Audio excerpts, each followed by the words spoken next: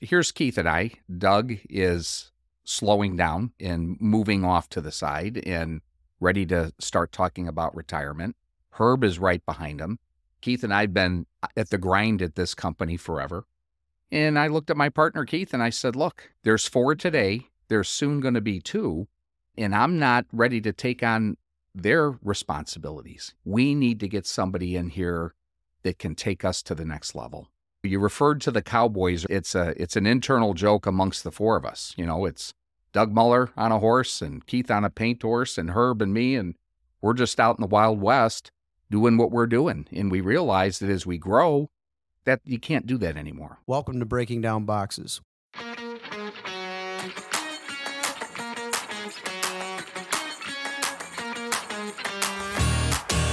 I'm Gene Marino with Acres Packaging. And I'm Joe Morelli with Houston Patterson and Lewisburg Printing Company. We have compelling conversations with successful entrepreneurs in the packaging space. I want to thank Oxbox for sponsoring this episode. They fully admit they're not everything to everybody, and they have a really specific business model. Yeah, I think this will be a throwback for the young kids that love to enjoy our podcast, but there was a movie called City Slickers with Billy Crystal and Jack Palance. And there's a moment in the movie where they're riding horses, and Jack Palance's character, Curly, offers some advice about, do you know what the secret of life is? It's one thing, just one thing. You stick to that and the rest don't mean shit. Well, that's the guiding principle at Oxbox. That's how they provide best-in-class, heavy-duty packaging with outstanding service. If you're looking for heavy-duty or jumbo box manufacturing, they're the ones to call. Oxbox is strength you can depend on. Check them out at www.oxbox.com. Now, back to the show. Joe, this is going to be an interesting test of our mettle and focus and concentration. We've got some longtime friends, longtime industry veterans, and just a group of wonderful people that I've had the pleasure of knowing since I started in the business.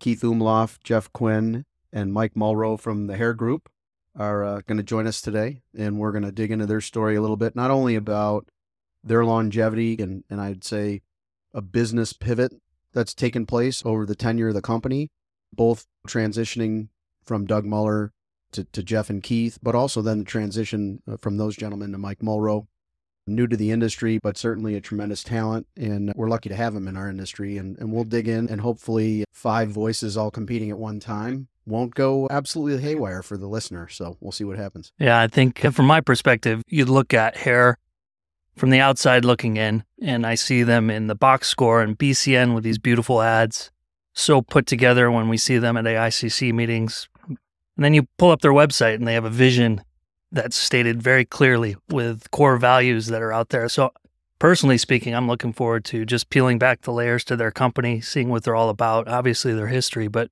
more where they see this industry going. So gentlemen, welcome. Glad to be here. Thank you. Now, why don't you guys, just one of you take the mic and maybe give us 2-3 minute commercial on Hair, what you guys do, who you service, and where you're at in the industry at the moment. Hair is all about people. It's not about the machinery and it's not about the equipment, but it's all about the people. And it's about our people and it's about our customers. And so if you really peel back the onion as we prepared for this, that's what we talk about. And we just left the conference for TAPI, and Bob Chapman was the speaker there, one of the keynotes. And what he talked about was the people and how can we change lives in a positive way every day. And we're using Hair to do that.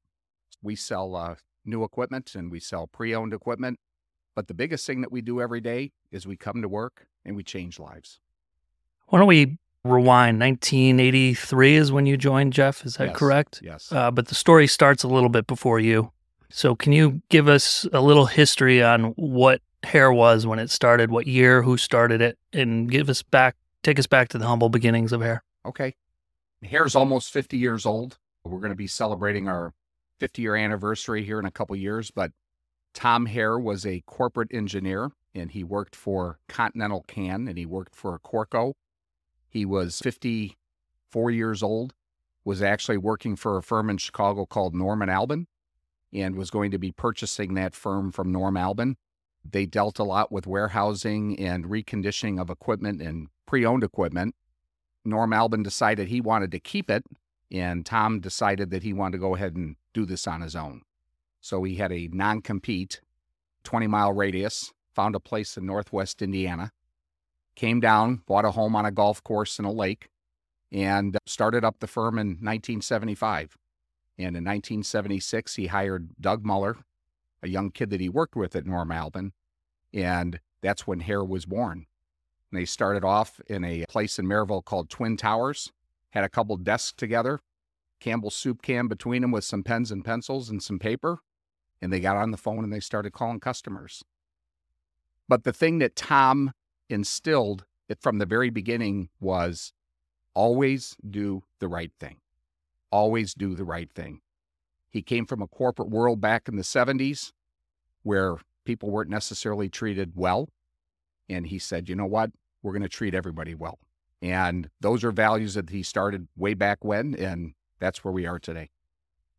It's interesting to me I've known Doug a long time as well. And just to be in the same industry, same space, same company for that kind of tenure, I speaks volumes of, at your core, what you guys represent. I think you're only as good as your name at the end of the day. And I think that's a very interesting dynamic. Kind of walk us through as the business starts to grow and Doug and Tom are working together. Obviously, you gentlemen join. This starts to unfold and evolve. What's the dynamic like as you work your way through a couple of different sea changes in our industry? In that 70s, 80s time frame, there were a lot of executives or salespeople leaving the industry, going off on their own. You're on the front end of a growth opportunity. Maybe talk a little bit about, the takeoff and then you're joining and how this begins to take form. So I started with Hare in 1989, and at that time we were, to your point, Gene, very involved in the startup of a lot of sheet plants. There were plants being formed from guys that had left corporate offices, so we were really involved with the startup of a lot of plants, and I think that's what has led to the birth and the growth of the relationships that we have sustained over the decades. So it was a time of growth. We had a good team in place, and to Jeff's point, the values, although not enumerated and put on a plaque somewhere like Mike has done, have been the same core values that we've had for many decades. Can you go back to those mid-'80s, late 80s when you first joined, Keith, and just paint a picture of what the environment was like at Hare at the time?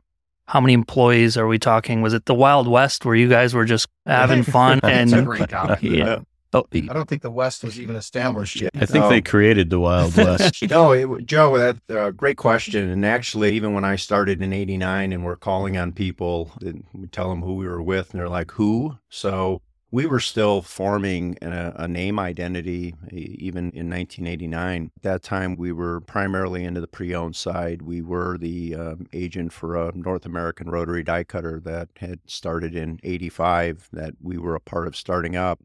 So we did have the new equipment that we've been selling since the mid-'80s. At that time, though, we were very strong in our warehouse in a reconditioning program on pre-owned equipment. So we had a shop with maybe a dozen guys, half a dozen guys in sales, probably a company size of about 26, 27 people at that time in the late 80s. As you guys you're coming up in the organization, do you remember your first sale? Who your first sale was? Keith, do you remember? I do. You share a little bit of kind of that story, an exciting win, but I think those relationships in this space at least seem to last a lifetime. Yeah, I'll answer that question on two fronts. My first machinery sale was actually a Thompson Platen die cutter for $28,000. So I was really excited about that $2,800 commission that Hare had earned. But when I think of my first sale, and it actually will tie into even maybe a question on mentors, but my first sale that was meaningful to me was cracking an individual, a company that we had never done business with. And for 3 years, when I called this gentleman, he shared with me, I deal with another company, another individual. I've been loyal to them. You seem like a nice guy. Thanks for the call. And That was for 3 years. And then finally I sold Jim Haglund of Central Container a piece of equipment, and that was in 1992. And that has began the journey of a great friend, a great mentor. Yeah, really a great mentor in my life, and somebody that has taught me a lot about people, about customers, and about business. That would be my greatest sale. So I don't necessarily remember my first sale. I started as a young man. I was 19 years old in college and looking for somewhere to work, and had a neighbor that introduced me to Tom Hare and Doug Muller. So I started in the shop, and then when I graduated from school, I came to the company and started working in sales. But the first big sale, the big impactful sale, was when we sold our very first Abstar rotary die cutter. And it was to a dear friend of mine, 2.5 hours down the road, family business. His father had started the business. They had failed a couple times. The son took the business over and was probably one of the hardest working people that I had ever seen. Not only was he running the company, not only was he selling, but he was repairing the equipment, he was running the equipment, and he was doing it all on his own. And I talked to Keith and I talked to Doug, and I said, you know what, why don't we go ahead and get a hold of Bob Peter at Tri-Lakes Container and see if he'd be interested in putting in our first rotary die cutter. And we went down there and we sat with him and we said, Bob, we're looking for a win here. And he said, first thing I'm going to tell you is I don't fly. He said, you know what, how are we going to make this work? When we received Abstar into Hare, I called him that day and I said, Bob, the machine's here. He said, I'll be there in 2 hours. He helped us get it off the truck. We pulled the plastic back. He examined it, and that night we went out and had dinner, and I pulled his checkbook out and he wrote a check on the spot. And the rest is history. And that was 2005 that occurred, and we installed his machine in 2006, and we're proud to say it's still running today. That's neat. You guys, I'll dig into that a little bit. You said, Keith, late 80s, you make this transformation where you start to sell some new equipment. What's the discussion, deliberation like in that scenario and that decision to do that? And then some of the challenges you faced. That's a win, which is great, but obviously they're not all wins as you guys basically chart new territory. So. Right. As you looked at the business model, you said to yourself, okay, how can we leverage what we have, right? We're building these relationships, as Keith said. We're selling pre-owned equipment.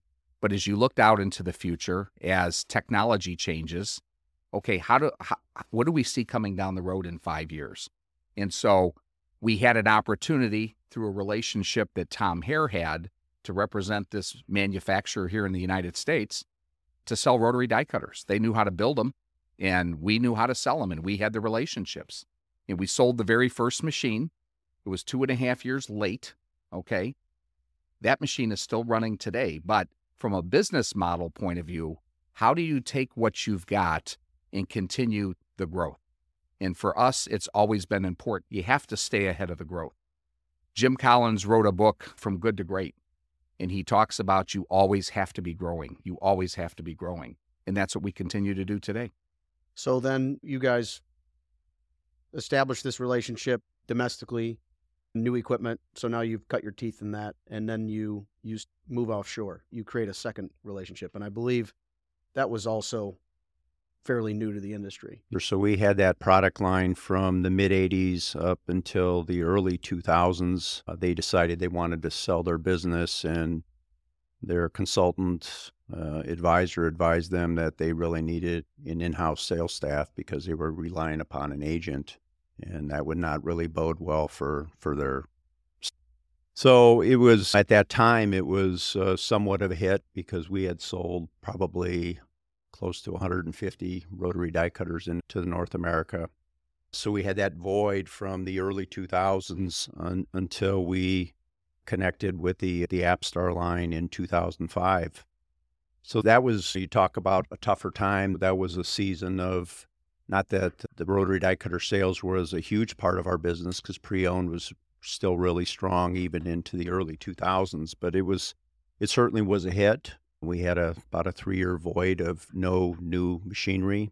We spent that time vetting out several different OEMs, some that we pursued, some that had contacted us. And it was really an aligning of the stars. Jim Haglund, who I referenced, was indirectly a role in the introduction of us to the AppStar line. It's funny when you think back, there was a time where we were asked by Doug Muller at the time, and we were, I forget the sales number, but say that whatever it was, and Doug had said, what if you were 3 times the growth of this? Is that what you would really want? Why would you want that? Yeah. It's funny, with growth comes complexity. We've talked to a number of people on the podcast that kind of share that dynamic, and it's never easy. And I commend you guys for stepping into the abyss, because that's what it is. 1983, 1989, there's a 4th partner.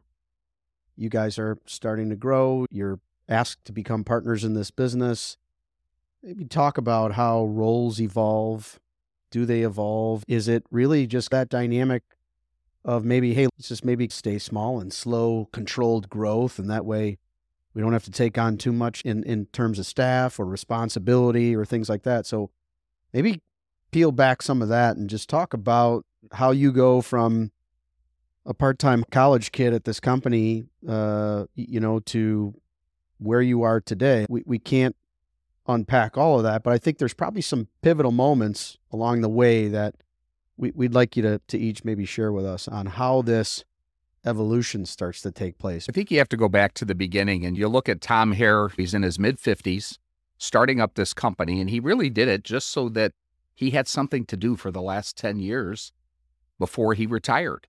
And he brought Doug in and said to Doug, look, let's get this thing going, and when I'm ready to retire, you just take it over. So we're renting space in the Twin Towers in Maryville, and we're brokering equipment, and that's what we're doing. And then there was an idea that, you know what, maybe we ought to get a shop. Maybe we ought to get a shop where we can bring equipment in here, maybe buy it on speculation, clean it up a little bit, and let's get into that business. So they started that business, rented a shop in Crown Point that I worked in, probably the hottest place in Crown Point, Indiana. So we started with this shop. Then that business started to take off. And I give a lot of credit to the owners of the company at that time. They said, you know what? Maybe we need to be under one space. So they went out and they bought property. And in 1985, they built a building where we're still at today. We've gone through 3 expansions there. But I look back at that and I say to myself, what a ballsy move. These guys are living and dying on hunting every day, finding the machinery to list, listing the machinery, selling the machinery, making your commission, right? And we had just started with the domestic manufacturer for the rotary die cutters then, but we didn't know where that was going to go. And so you talk about risk takers. They were risk takers. They put it all out on the line and they built this building. And Keith and Mike and I talk about that all the time. That was a big step and a big transition to who Hare was. But we get back to leveraging. Okay, we have these relationships. We have this pre-owned sector that we're dealing with. How are we going to grow? You can't grow just on pre-owned machinery.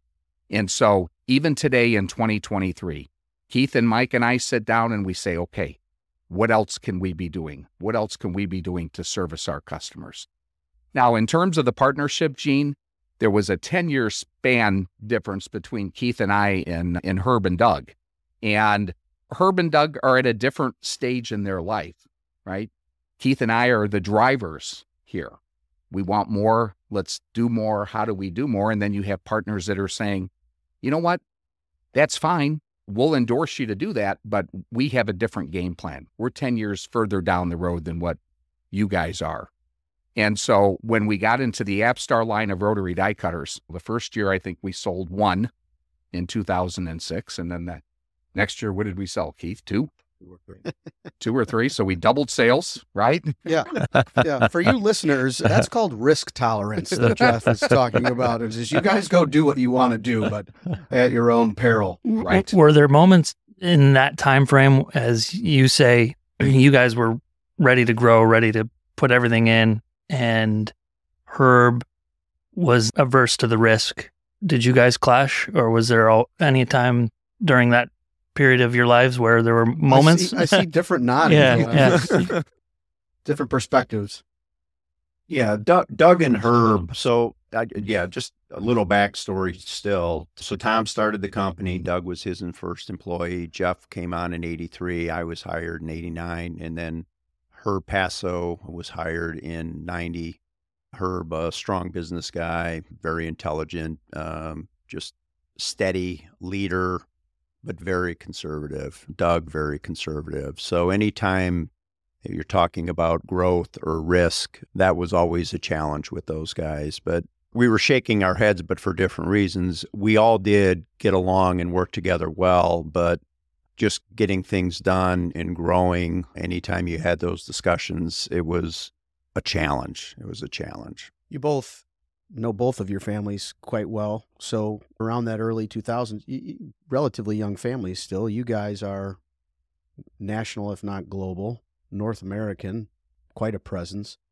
You guys home? Are you all over the place? Are you taking red eyes home to make a baseball game? Was it chaotic? And how do you attribute all this success to being able to keep an eye on spinning 6 plates at one time? Yeah, Gene, that was go to the early 2000s. That was a very crazy time for me. I did a lot of travel. We all had different roles. Herb was the great businessman back at the office. I've always been very involved on the sales side. Jeff is our governor. He keeps everybody happy at the office. But I had 3-year-old triplets at that time and a wife battling a health issue. So it was a crazy time, but that's where community comes in. I have a strong support group around me, a great team back at Hare. But yeah, there were red eyes, there were long trips, a lot of international trips. So yeah, it was a very busy time in my life. Can't imagine. I can barely deal with 1 3-year-old at one time. I don't know if I could deal with 3 at one time. Keith, you just touched on an interesting thing I want to ask about is kind of roughly outline the roles that you fell into as sales and the governor. Mm-hmm. How did that come about? Was that a conversation where you guys sat down and distinguished those roles, or did you just naturally fall into what you were good at and it was an unspoken position that you guys came into? Great question, Joe. And I would say the latter is probably how it all came about.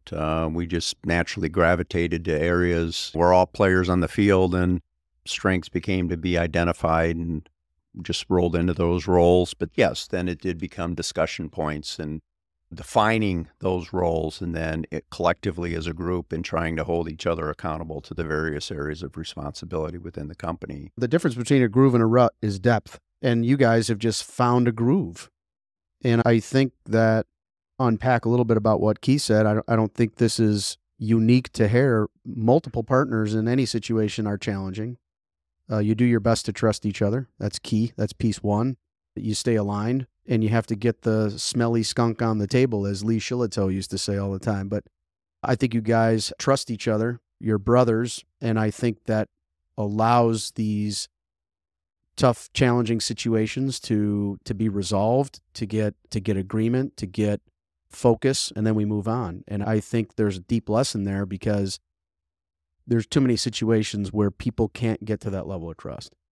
It's not always perfect, I get that, but it's impressive. So Doug decides to begin to move by the wayside, and then Herb eventually, and you guys go on a search.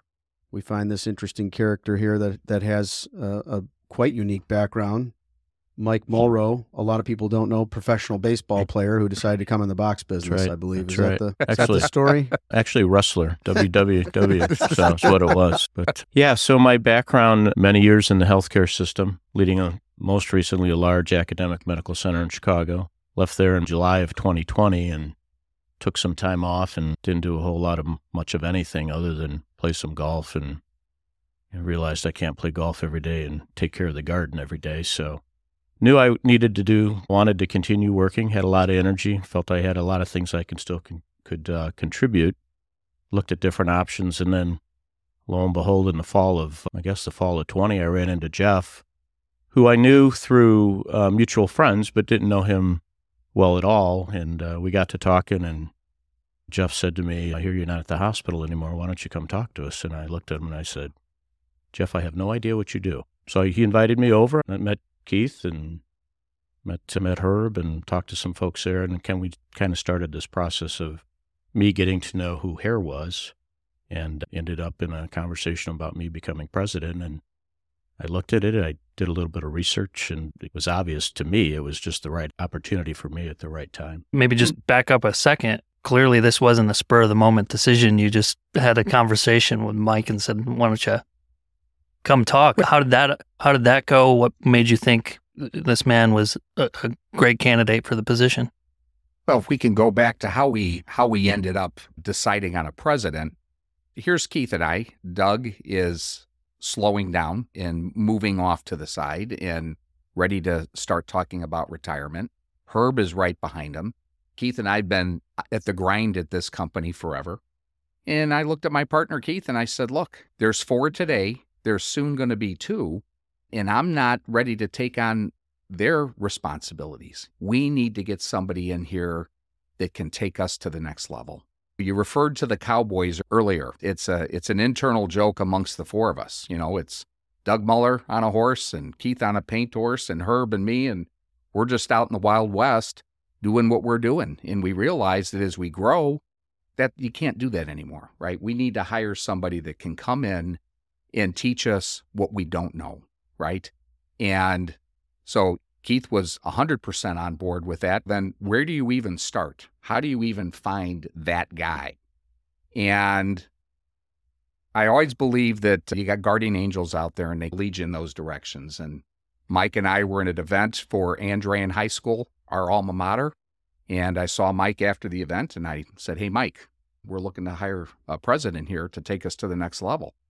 He said, "Quinn, let me ask you a question. What the hell do you do anyways? Nobody knows what you do." And I said, "We're in the box business." And he said, "The box business? What's the box business?" So he came over and had lunch at Hare. And I said, "Listen, when you go home tonight and you're cutting the lawn, look around. And I think you're going to see the FedEx truck and you're going to see the DHL truck and you're going to see the UPS truck and the Amazon truck." He said, "Okay, what's your point?" I said, "They all have boxes in them." He said, "Who cares?" I said, "Mike, take a look and let me know what you think." And I did. And I looked at it, did a little research, and you look at e-commerce and where that's at and sustainability, and it just made a lot of sense. But it was more than one interview. It was actually about 5 interviews. So I continued to come back to Hare and meet everybody. And I finally told him, "Jeff, we either need to make a decision or else I'm just going to come here every day for lunch because I've spent so much time here." But yeah. When you walked in and, Jeff, you say you're a bunch of cowboys, running wild. I mean, did you see that? Was your perception on an initial walkthrough? I probably should have asked more questions during the interview process, to be honest with you, but no, that's a joke. But no, probably didn't see that so much. You could tell that they were passionate about what they were doing and they loved the industry. And I got a pretty good sense that they wanted to work on the business rather than in the business. And as I got in there, that's where they need to be, right? They have such great reputations in the industry and have so many contacts. As the president, that's where I want them spending their time. So from that standpoint, I think it's working out. But no, during the interview process, it was probably difficult to tell that they were the cowboys that they are, frankly. How do you I appreciate the insight into kind of meeting Mike, take us to the next level, those kinds of things. But culturally, it's not easy to turn the steamship in the bathtub when it comes to a loose organizational structure, decision-making style. Yeah. In order to get to the next level, there has to be a foundation of a little more structure. How do you go about? When I got into the organization, I purposely wanted to take some time to get to know the organization, right? And when you talk to people that work there, and particularly Jeff and Keith, you get painted a pretty good picture of who the organization is from our standpoint of our core values and our mission and what we're all about. But that it hadn't been articulated, I don't think, to the organization in an appropriate way. So I think that was actually the foundation, was to take the time to understand who Hare is for me, but then make sure as an organization, everybody understood that and what we were all about. So for me, that was the starting point, right? Who are we? What are we trying to do? What are our core values? Let's make sure everybody's aware of those and really start those conversations and start trying to incorporate that in our day-to-day work, right? Because I firmly believe that those values drive behaviors and those behaviors drive performance. So that was the starting point for me. And then you can start getting into all right, how do we identify great performance, right? What does that look like? What are the metrics that drive that we feel are important from that perspective? For me, that was actually the starting point. How about from your perspective, Jeff and Keith, you've been in the business for 30 years. It's your business and your decisions have been impacting the business for a long time, or if not yours, the people right around you that you grew up in the business with. And now an outsider comes in and maybe wants to put his stamp on the business a little bit or his ideas. How do you deal with that if it's something that you have not maybe necessarily agreed with, or maybe there's a bit of conflict that you're not used to? Well, for Keith and I, we were always there doing. We were the doers, right? And all of a sudden, one day we woke up and we realized we're not the doers. We hired somebody else to do that for the organization and to take us to the next level. And we had to redefine what we were going to be doing on a day-to-day basis. And we're really there to support Mike and let Mike run the organization. And Mike's put together his management team. And Keith and I were not invited to the management meeting. And I said to Mike, why aren't we invited?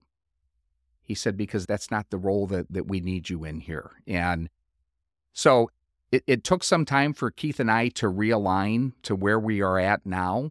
We still love going to Core Expo. We love going to AICC. We love talking with our customers and being with the people that we've been around with for forever. But it was an interesting transition. Mike's going to be with us here 3 years in March, and he's become part of the family, and he's one of our brothers, and we trust him implicitly. The strange thing is you're at your desk, and why are we at our desk? We're at our desk because that's what we've been doing forever. But as I sit at my desk, I say to myself, I don't have to be at my desk like I used to be. I can actually get more done at home thinking versus here doing. And it's been an interesting role for Keith and I to move into that transition. But I have to be honest with you, I love it. I think it's fantastic. Everybody within Hair is behind Mike. Mike has done a great job becoming the leader of the company and the leader of the organization. And it's an exciting time for us because we're getting ready to take that next step and go to the next level. So how do you three stay connected? Is there a formal cadence? Is it informal? How do you, because I know you two quite well, and so there has to be things that pop up into your head. And how do you allow Mike to collect that so you're heard, it's your business, but also let Mike process, decide, disseminate, hey, we're going to focus on this, we're not. Let me hear from Mike, and then I want to see where you two fall in on this. Yeah, so I'm fortunate that they're easy to get a hold of, right? And I really think of them as board members, okay? So I tap into them. We've done it different ways, frankly. We have had formal meetings, and typically I'll try to do that every 3 weeks or so, but it's not the only way. They're available, they're here, I'll tap into them, but I really view them somewhat as board members. They have quasi day-to-day roles, make sure from a strategic standpoint and how I'm running the organization, it fits with what their overall view is. So we've done it both ways, frankly. I don't know that we're set on any one specific way, but it's real easy to get a hold of them, make sure that if there's something really important that I need them to chime in on. But I think after 2.5 years, I have a pretty good handle on what needs to get done and what processes we need to work at and what we need to do from a quality standpoint to get it to the next level from a service or financial performance, that sort of thing. But I've tried to take them out of the day-to-day stuff so they don't have to deal with it and really want them working on things that are going to allow us to grow, whether it's through strategic relationships or just making sure that product development, marketing, that sort of thing. So, yeah, I agree exactly where you're coming from. I guess knowing some of the stuff you and I have talked about with respect to EOS as an example, how you're still managing the visionaries, and you happen to have 2 of them. Yeah. And that's, unpack that a little bit. They're probably coming up with creative ideas on a weekly basis. So I think you're kind to say, yeah, manage it pretty well. I have a general idea where they're going, but you also probably have a whiteboard with about 25 items on it that has popped up into their heads about how maybe they could have a gumball dispenser at the end of the stacker because the guy over there might like some of that. And you have to manage that. So Yeah, the golf simulator comes up from time to time, and Jeff, it's Jeff, obviously. We all know that. If that becomes Jeff, that's really not consistent with where we're trying to go as an organization. So we're not going to do that, okay? Darn. But yeah, they come up with ideas, and we'll get together and talk about them. I think the nice thing about the three of us is we complement each other in different ways, but I think everybody's got skill sets that they bring to the table. Obviously, I knew nothing about the industry when I first started. I knew nothing about our customer base, right? So I don't spend a lot of time with customers, frankly, because these guys have that piece covered. I spend a lot of time with my team making sure that we're taking care of customers from a service standpoint. But I think we complement each other, and I think that's been one of the things that's been a great benefit to us. I envision the employees of Hare being there for a long time. I can't imagine the turnover being great. Where I'm going with this, Mike, and obviously these guys have been around for a long time and been working alongside these two gentlemen, and then you come in with some ideas. I imagine they didn't just stop going to Keith and Jeff right off the bat, or how have you navigated through that change management? Yeah, so, there have been things that have come up where I've had to kind of redirect either one of them.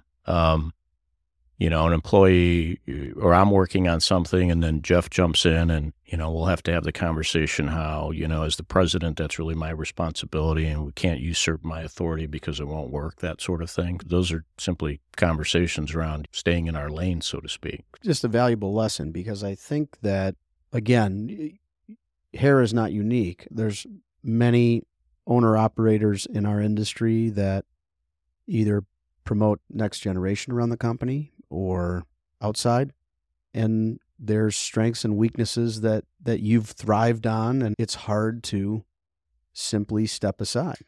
And I think the complementary aspect of it is probably pretty important, but also it's really, from my perspective, the way I always looked at how success can take form is your ability on how you respond when someone comes in to talk to you about something that probably should be something that Mike takes care of.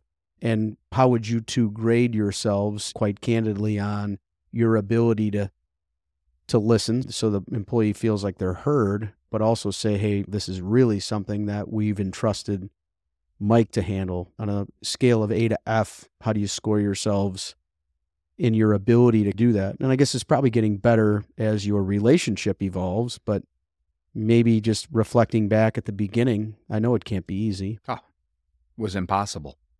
When Keith and I are there all the time and we're handling everything, it was always, we dealt with it. Herb, Keith, and I dealt with it. And then Herb left, and now we're picking up that part of it as well. And yeah, at the beginning, it was very difficult, and you would listen, and then you would say, you know what, why don't we get President Mike involved? And so then we would get President Mike involved. And so back then on the scorecard, I was an F, right off the get-go. It's being asked to do something I didn't do, but as people look to Mike as our leader, and I think, it's a natural thing. Mike had to prove himself. Who is this guy? Why is he coming to Hare? People, I think, were questioning Keith and I, and now here we are 2.5, 3 years down the road, and on my personal scorecard, it's an A. People don't come to me anymore like that. Or Mike will grab Keith or I and bring us into a meeting if need be. And what about you, Keith? Yeah, before I answer that, I think it's important to understand Mike's timing of coming in. So it was at that point, we're in COVID, Doug's basically gone, Herb's announcing he's going to be gone, and that's when Jeff had come to me and said, we're going down to 2. We're busier and bigger than we've ever been. I don't want to work more and take on all these others' responsibilities. And that's when we hired Mike. And yes, that became it was an unusual time because you asked about the transition of leadership. Jeff and I really never had the full baton in our hands. It was always the 4 horsemen. So we were never individually ever truly leading Hare. We were in our various lanes and elements, clearly. But so that did help with the transition with Mike because neither one of us were fully in the full leadership role.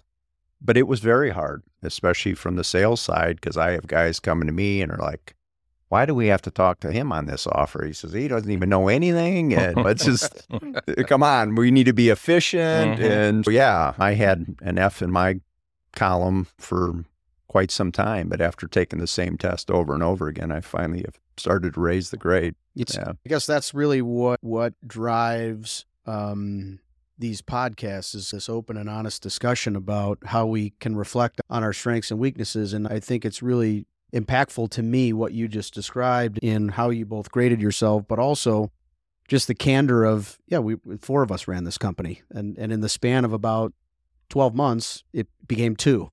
Right. I want to continue this, though, on the pathway now of Austin is in the business, Jimmy's been in the business. How do you manage the dynamic of maybe what gets talked at Labor Day barbecue versus Mike's ability to lead and manage your next generation? How does that dynamic flow in a way? Was it and there's no right answer. Is it a family business that is going to operate like a family business, or is it a family business that's going to operate like a performance-based business? And and have you even gotten that far in the process yet to say that's the way we want to go? Maybe just pop the top on Jimmy coming in and Austin coming in, and how that evolves and what the future may hold, and how you decide you want this pathway to go.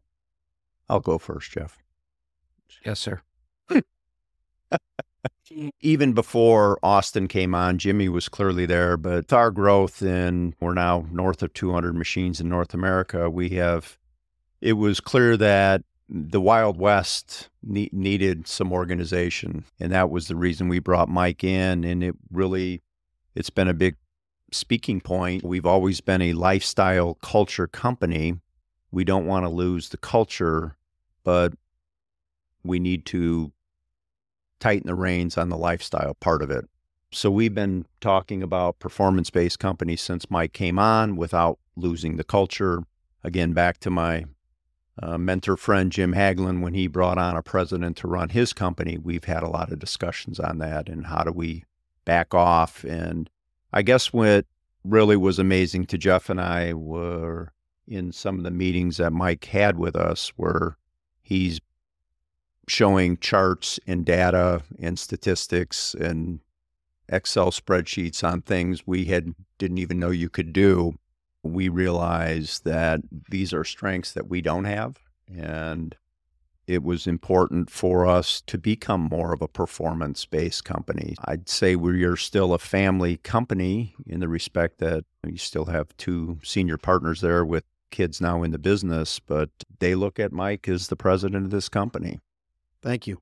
Mr. D'Angelo, I'm going to go to a meeting that we had a long time ago, way down in Texas, and we had a speaker by the name of Jim Collins come to that meeting. And what he talked about at that meeting has been something that Hare has lived by from that day forward. And it was a simple concept, and it was, listen, you got to get the right people on the bus, but then you got to get the right people on the right seats on the bus. And I don't think there's a month that goes by that we don't talk about that. As we look at Hare and we look at that organization, maybe there are people that have been on the right seats on the bus, but as we grow, maybe they need to move over to another seat, right? To me, the greatest asset that any company has are its people. I don't care if you're a dentist. I don't care if you're an attorney. I don't care if you own a bowling alley. People are the greatest asset. Jimmy gets out of Indiana University and was set up to have a local job in Maryville, and the timing wasn't good. And if you are a Quinn kid, you do not sit at home. That's not an option. And so we needed some help in the back. I said to Keith, you know what? Jimmy's been working here in the summers. Can he come in? He says, bring him in. And at the time, we were fortunate enough to have Bill Heinz working for us. Bill Heinz, ex of Ideal Box, industry veteran. And he said, Jeff, you know what? I want to get Jimmy into a different role here. We have a need for him on the Hare technical support side of the business. Again, putting Jimmy in the right seat on the bus. And Keith came to me and several years later and said, listen, Austin's going to be graduating. I think he's got talents in sales, a good young man. Let's get him into the company. And I said, fine. But here's the thing about Jimmy and Austin. They may have the same last name as we do, but that doesn't give them any other privileges than anybody else that is within the organization. Keith and I have spent a lifetime dealing with family businesses. We understand what works and we understand what doesn't work. when I'm there and Jimmy Quinn is there and Austin Umlauf is there, they're no different than anybody else at Hare. And it really has afforded us the opportunity now with President Mike there that our interaction with our boys on a day-to-day basis relative to the business are really non-existent. What I find funny is Jimmy's wife, Stephanie, every time we get together for a social event, which is pretty much what, Keith, every other day at the Quinn house, right? That sounds about right. Stephanie looks at me and says, "Are we going to talk business again?" And I said, "I'm not the one bringing it up. Jimmy's the one that's bringing it up." So the future is bright, and it's such a joy to have them as part of the company and to understand what Keith and I have now been doing for a lifetime.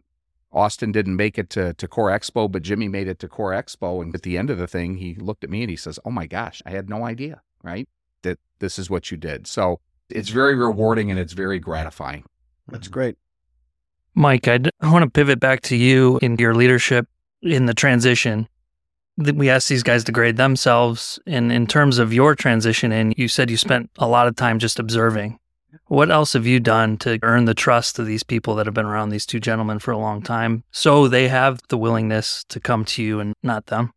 Yeah, I think I've been clear to people that I'm not coming in here to make wholesale changes. That my job here is to take this great organization and take it to the next level, to me, which means greater performance, right? Entering new businesses, new markets, that sort of thing. From that perspective, it's really, I think, been communication in terms of my role.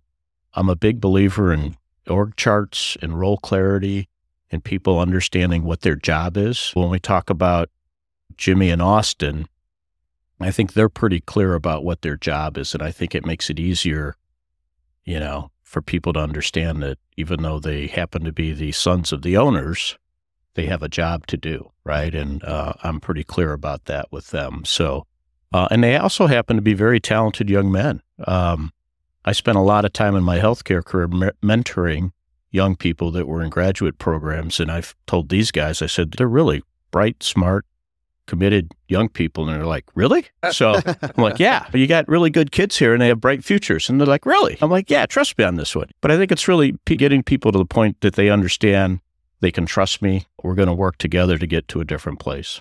Let's pivot. Keith, you alluded a little bit to just mentors in your professional career. Maybe just share with us, the three of you, just people over your lifetime that professionally have made a significant impact on your career, your style, that you attribute to helping you along the pathway to where we are today. For me, I was hired at 19 years old by Doug Muller and Tom Hare. And I'll never forget when I interviewed with Doug and he's hiring me for the shop in the back. We had a great interview and I get to the door and I'm ready to walk out. And I turn around and I looked at him. I said, "Oh, by the way, do you guys pay a salary with this job?" Because he never brought it up intentionally, right? Gene, that's Doug, right? And we had a good laugh over that. Being able to work with Doug and to really understand Doug, not just at that time as my boss, but as a person and as a father and as a husband, it was always black and white for Doug in business. Do the right thing. Do the right thing. And you talk about roundtable discussions. You got Keith and I sitting there full of piss and vinegar, and you got Doug sitting there as the wise old sage, and he's looking at us and he's saying, "Look, you got to do the right thing. Is what this people are doing to us, is it wrong? Yeah, it's wrong. And could we go to court and potentially win when you get in those situations? Maybe we could, but it's not worth it. You got to do the right thing. Write the check and move on." And I look back at that time, and at the time I thought to myself, this old guy's lost it, man. Where's this fight? Let's go out and take on the world. But I look back at it now, and it was the smartest thing that we could have ever done. So being next to Doug for all of those years and being right there and having those discussions and talking about family and talking about business and talking about our employees and our customers, he's by far had the most impact on me relative to the way that I function in business today and the way that I function as a person. You're not going to find a better person than Doug. And the lessons that we've all learned through all those years are lessons that still are a part of Hare today. You mentioned earlier you knew how to sell. How did you know how to sell? I think selling is all about a passion. If you believe in what you're doing and forget whatever the product is that you're selling, obviously it has to be a good product. To me, it's all about the relationship. People buy from people that they like. People buy from people that they trust. And knowing that we were always going to do the right thing, that made it so much easier, right? If I'm selling to you, Joe, and you're a personal friend of mine, and you know that I'm going to take care of you, and I know that Hare's going to take care of you, that makes it easy. That makes it simple. And that really is part of the true success of Hare today that Tom started with. Tom put it into motion. Doug took it to the next level, and here we are today. But when we were young, again, boy, this old guy's lost it. But guess what? Now I'm an old guy. What about you, Mr. Umlauf, other than Mr. Quinn? Who are your mentors? Thank you, Joe. Well, I referenced Jim Haglund, and I'll give you a prime example of how he's been just a dear friend and mentor in my life. So in 1998, when my triplets were born, 2 days later, this big triplet stroller shows up at the house, but that's Jim as a friend. But 2 weeks later, he calls and he says, "So how are things going at home?" I'm like, "Oh, Jim, this is crazy, man. I haven't slept, haven't ate. Hey, have you started their college fund yet?" "Jim, really?" And I'm like, "Jim, I haven't had time to think." He said, "Keith, you need to go start a college fund. You've earned my trust, you've earned my business, and you will continue to get my business, but I want a commitment from you. Any business, any earnings that you get from the business I do with you, I need you to promise that you will put that away in a college fund. And I'm going to call you monthly for the next 18 years to ask you how you're doing relative to that." And he did. That is. Yeah. And Jim's my Midwest business mentor, business friend. I guess the other industry mentor friend that has poured a lot into me and I have gained just incredible insight and wisdom from would be Bob Cohen from Acme Corrugated. I've been dealing with Bob for over 30 years. There's been nobody that I wanted to throw out of a window pane more than Bob Cohen over the years.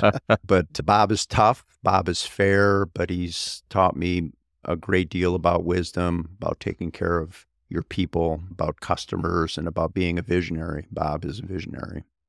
Mike, I'm sure the names we might not recognize, but maybe where does your leadership style come from? And in terms of mentors and leadership style, I had the privilege to work with a man by the name of Bob Clapp, who I worked for about 6 or 7 years. And I've had a lot of great bosses over the years, but he was truly unique. And he came to the organization I work for from the South, and he was a true Southern gentleman. And I remember when he started, I told my wife, I said, "I don't know how this is going to work out. He's Southern Baptist and I'm Irish Catholic. I'm not sure if we're going to hit it off or what." And I remember the first meeting I had with him, I told my wife, I said, "Hon, sometimes new people come into the organization, they have their own people, and we may have to be thinking about plan B." And so I met with them and I came home and my wife said, "How did it go?" And I said, "He invited us out for dinner." So he was a true Southern gentleman. He was a humble servant.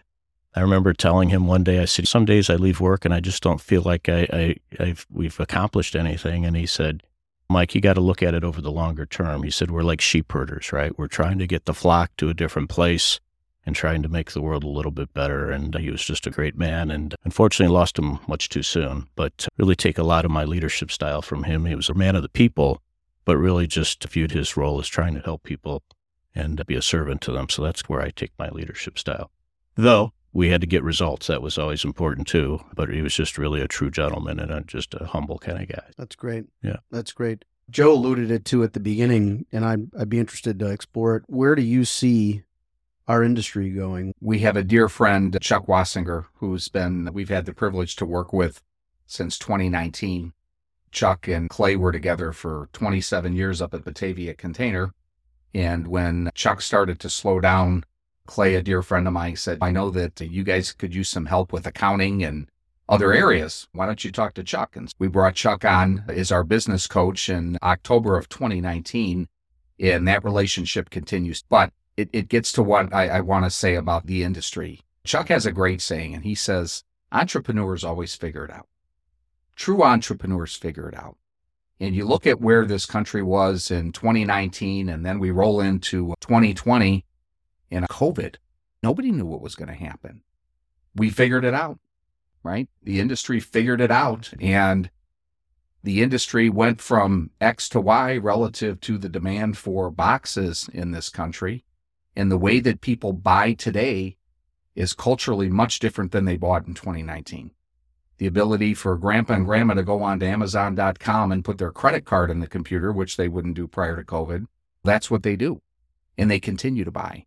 And so where do I think it's going? I don't see it changing. I see the demand for boxes today, tomorrow, and into the future just to continue rise. Keith and I had the privilege of being asked to be on the FBA, Fiber Box Association, and we've been to a couple meetings, and this is what they talk about at FBA, the continuous demand for boxes. Is the industry changing? Yeah, we're making boxes. Are the machines different? Absolutely. The old days of 50 by 113 Hooper printer slotters are gone. I was at the Core Expo, and I had a customer pull me off to the side, and he said, "Jeff, I have a machine for you to sell." I said, "What's that, Tony?"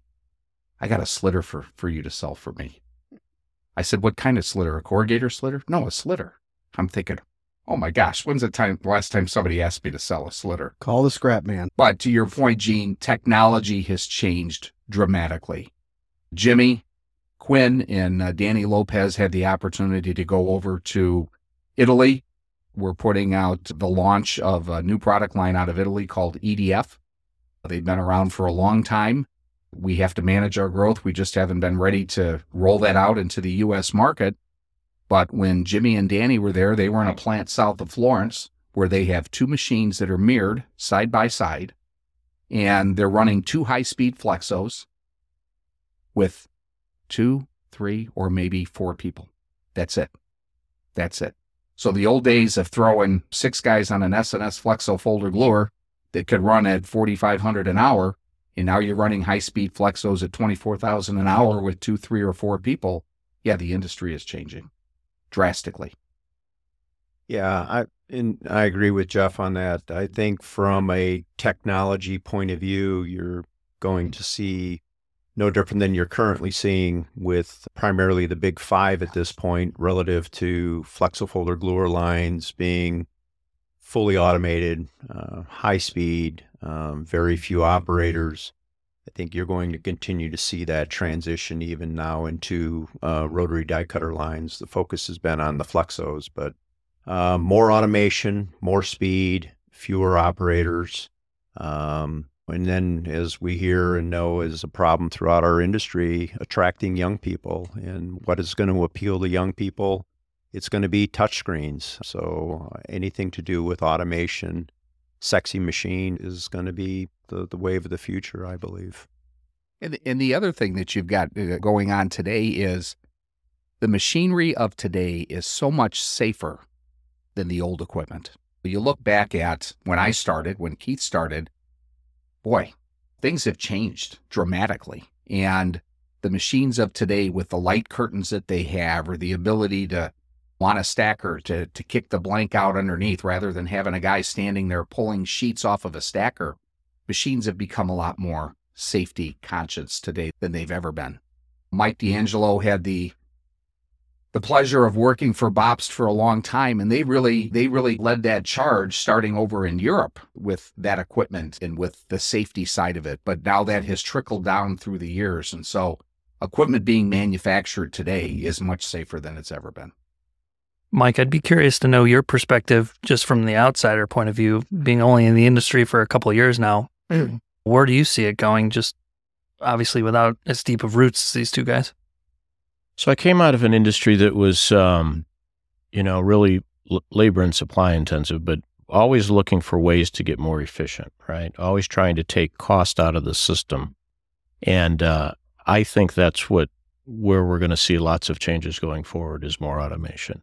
With the labor challenges and just the cost component of it, you'll see more and more efficient plants and maybe even bigger plants and probably consolidation of plants. I really see that automation and technology are going to play a big part in that. So maybe wrapping things up, what would the analogy of coming down the mountain as you see bright-eyed young kids headed up, what advice would you want to impart on a 24, 25-year-old embarking on this industry, just from what you've seen, what you've learned, what you've experienced?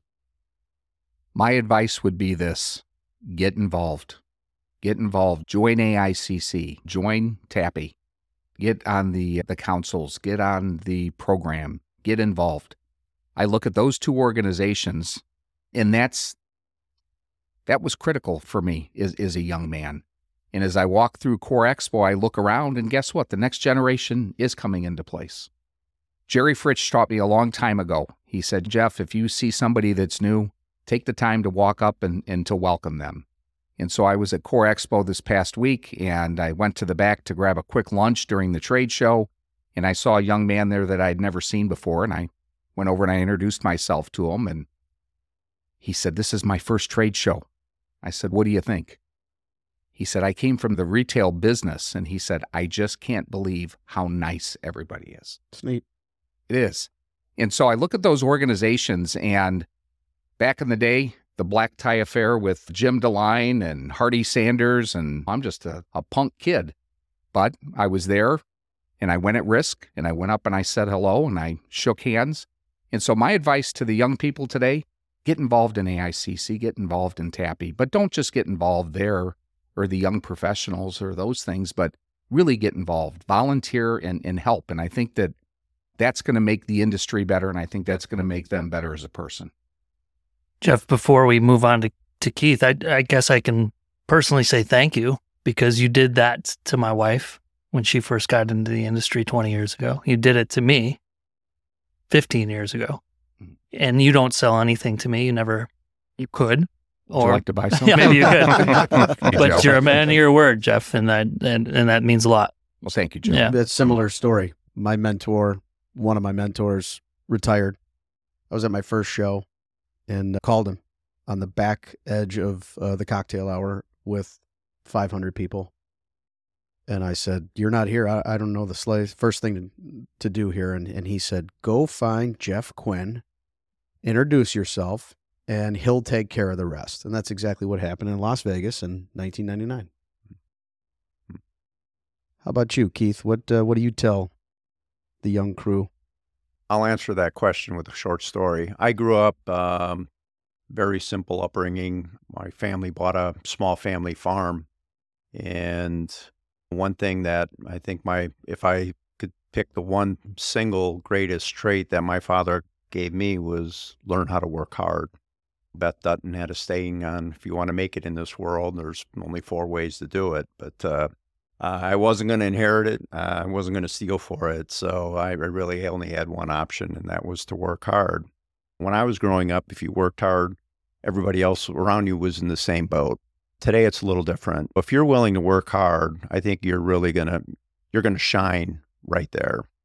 And then the other thing I would tell them is continue to learn. I think what AICC has done with the CEO groups is invaluable. On the supplier side, we don't have that, but I think one of the questions for preparing for this is what would you have done different? I would have taken on active learning sooner in my career. 4 years ago, I did get involved with a group of businessmen outside of the industry in a number of different industries, but the value that I have gained from that, and it's geez, oh Pete, I'm doing this in my 50s. If I would have started this 20, 30 years ago, how much further I might be. Work hard, continue to learn, and treat others well. Treat these simple truths. Just treat others like you would want to be treated. Be respectful, and you're going to be fine. That's great. Mike? Yeah, I would counsel young people to not just think about that first job, but also think about the industry. Even having come from different industries are unique and they have their own culture, so to speak, right? If you could look at the industry, and I would recommend the corrugated industry because, as Jeff said, people in this industry are really good, solid people. And I don't know that every industry is that way, right? It's a very collegial environment. And I think people have made a lot of friends in this industry and gotten to know family members when I look around the table. That's not how every industry operates. So if you have the opportunity as a young person and you're making that career decision, take a look at the industry and try to understand the industry a little bit as you make those decisions. And so I think that's important. And I'd recommend this industry to any young person, particularly women, because we're not a very diverse industry. And I would think there's lots of opportunities for folks. And then to Keith's comments, I was one of 6 kids in a house with 1 bathroom, right? So grew up with a bunch of brothers and sisters, and just treat somebody like you want to be treated. Just work hard, be respectful, understand what the organization's trying to accomplish, understand what the boss's goals are, and make sure you're trying to hit on those things. I'd be remiss not to bring this up because we've been doing this now for 16, 17 months, and we've talked to a lot of people. And maybe in a quarter of our interviews, one name keeps coming up when we ask people, name somebody that's helped you build your business, or name somebody that's responsible for part of your success. Gum on your shoe. Always shows up. Always shows up.